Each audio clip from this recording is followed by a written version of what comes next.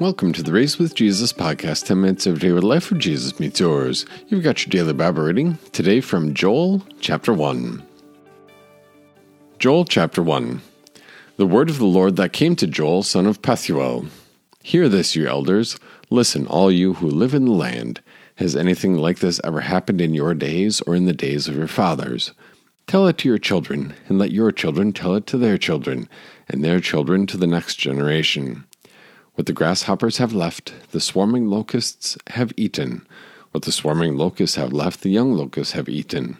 What the young locusts have left, the mature locusts have eaten. Wake up, you drunkards, and weep. Wail, all you wine drinkers, because of the sweet wine that has been snatched from your mouth. A nation has come up into my land, powerful and without number. It has teeth like a lion, and fangs like a lioness. It has devastated my vines and shredded my fig trees. It has completely stripped off their bark and thrown it aside, so that their branches are bare and white. Grieve like a virgin dressed in sackcloth, who grieves for the husband of her youth. Grain offerings and drink offerings are cut off from the house of the Lord. The priests are in mourning, those who minister in the presence of the Lord. The fields are devastated. The soil mourns. The grain is devastated. The new wine has run dry. The olive oil runs out. Hang your heads, you farmers. Wail, you vine growers, for the wheat and for the barley, because the grain harvest has died in the field. The vine has dried up, and the fig tree has withered.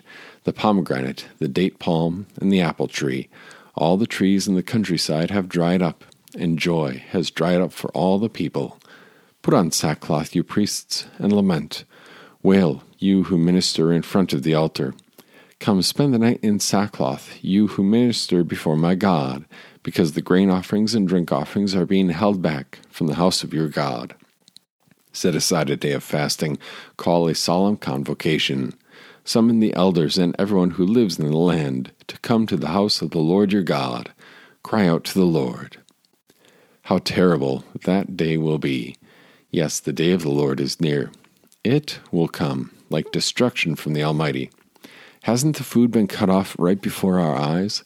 Happiness and celebration are cut off from the house of our God.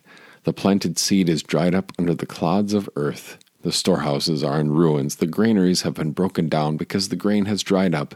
Listen to how the cattle bellow. The herds of cattle are milling around in confusion because they have no pasture. Even the flocks of sheep are suffering punishment. To you, O Lord, I call, because fire has consumed the grazing land in the wilderness, and flames have burned up all the trees in the countryside. Even the animals in the countryside pant for you. The streams of water have dried up, and fire has consumed the grazing land in the wilderness. This is the word of our God. The book of the prophet Joel, we don't know much about Joel. The name Joel means the Lord is God. We know that Joel was the son of Pethuel, and that's about it. We don't know anything more about Joel himself. As far as the setting and the date, Joel mentions Judah and Jerusalem, and from the nations mentioned that we see in chapter 3, and from the lack of the mention Syria, we presume that Joel was written between 835 and 800 BC, and the entire theme of the book is about the great coming day of the Lord, and we're going to get that day of the Lord, especially about midway through chapter 2, because everything leading up to the midpoint of chapter 2 is a call to repentance, and then everything after that is a call of rejoicing. And so what Joel does is he pulls from a very pertinent illustration, and whether this was a specific act of God, an act of judgment upon his people, or whether Joel is just using it as an illustration, but he's using the illustration of a plague of locusts, that there were wave upon wave of locusts, as we kind of had described for us in the earlier of chapter 1, verse 4. What the grasshoppers have left, the swarming locusts have eaten. What they left, the young locusts have eaten. What the young locusts have left, the mature locusts have eaten. And he uses that as an opportunity in 4 different ways to address the community and telling them to repent. Old men, verses 2 through 4. Old men, hear this, you elders, listen, all who live in the land. Repent.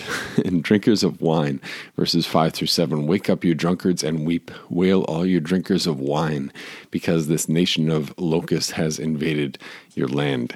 the tillers of soil. Despair, you farmers. Wail, you vine growers. Grieve for the wheat and the barley, because the harvest of the field is destroyed. And then finally, verses 13 and 14, put on sackcloth, O priests, and mourn, all you who minister before the altar. And then what he does with this is he calls the people to repentance and then uses this plague of locusts to describe the coming judgment of the day of the Lord. And he's like, basically, if you think this is bad, here, let me describe it for you. Let me describe how bad this plague of locusts is, but this is nothing compared to the great day of the Lord. Now, the prophet Joel, we don't know if God had given him any special insight as to the purpose of the plague of locusts.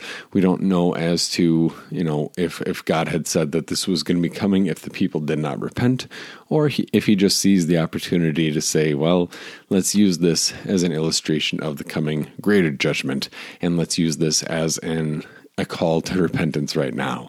Kind of gets in the topic of what we call mysticism. We'll take just a couple minutes to talk about that as we wrap up today. Mysticism is assigning meaning or deriving meaning where God has not spoken. So mysticism is assigning meaning where God has not spoken, or deriving meaning from something where God has not spoken.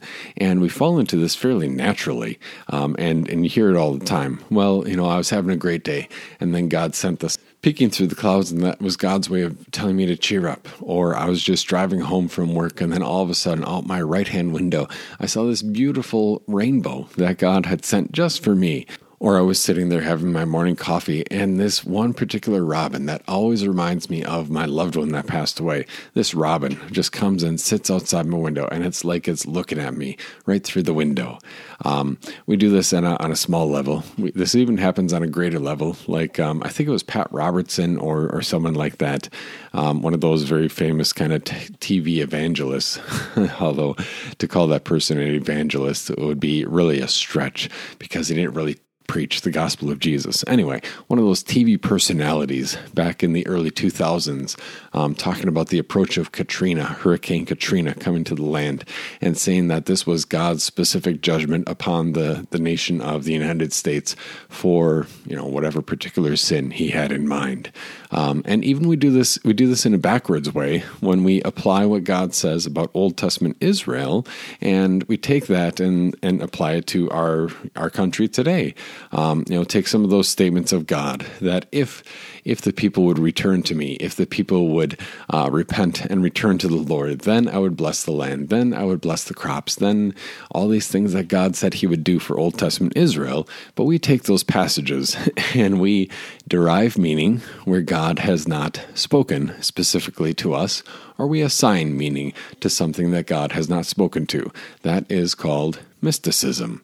Mysticism is not simply the man sitting on a yoga mat and waiting for some revelation from above. Mysticism is something that our sinful human hearts want to do every day as we try to understand why things happen as they do and understand the meaning, as we try to basically have some semblance of control over the events around us and have some semblance of insight as to why things happen the way they do or the way that they don't. The prophet Joel isn't engaging in mysticism. He is using this specific plague of locusts as an illustration of how we ought to repent before the coming day of the Lord.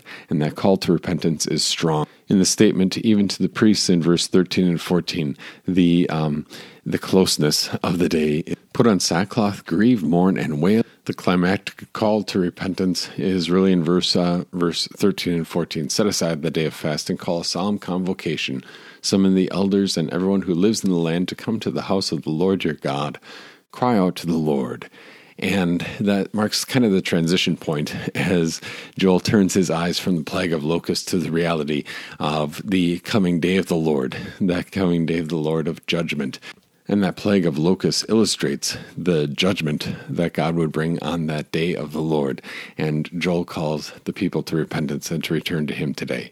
And so what do we learn from this? When we talk about mysticism, that's assigning meaning or deriving meaning where God has not spoken. But here, God's prophet uses an event in his day to call the people to repentance, to portray for them the even greater judgment that God would bring on the day of his wrath. I guess the reminder for us is that there is a spiritual reality that we need to stay with, that even if we might be tempted to assign meaning or derive meaning from the events of our life or from the events that we see in the headlines in the news, we might be tempted to assign meaning or derive meaning, even going back to those Old Testament passages about the nation of Israel and assigning those to our country or deriving meaning from those for what our country should do as a course of action. But that would be mysticism. That would be speaking where God has not spoken. But where has God spoken? To each of us individually, to repent, to grieve for the sin that we have done, for the guilt that each of us carries, and to wait for that day when God will, yes, come in judgment and come and set everything straight, to not set our hopes and our ideas on some immediate and Old Testament fulfillment in our day, to not set our hopes and ideas on deriving meaning or assigning meaning to the events that happen in our life, but rather attending clear-mindedly, attending to the Word of God and saying, what does God clearly say for us to do here? What does God say for us today?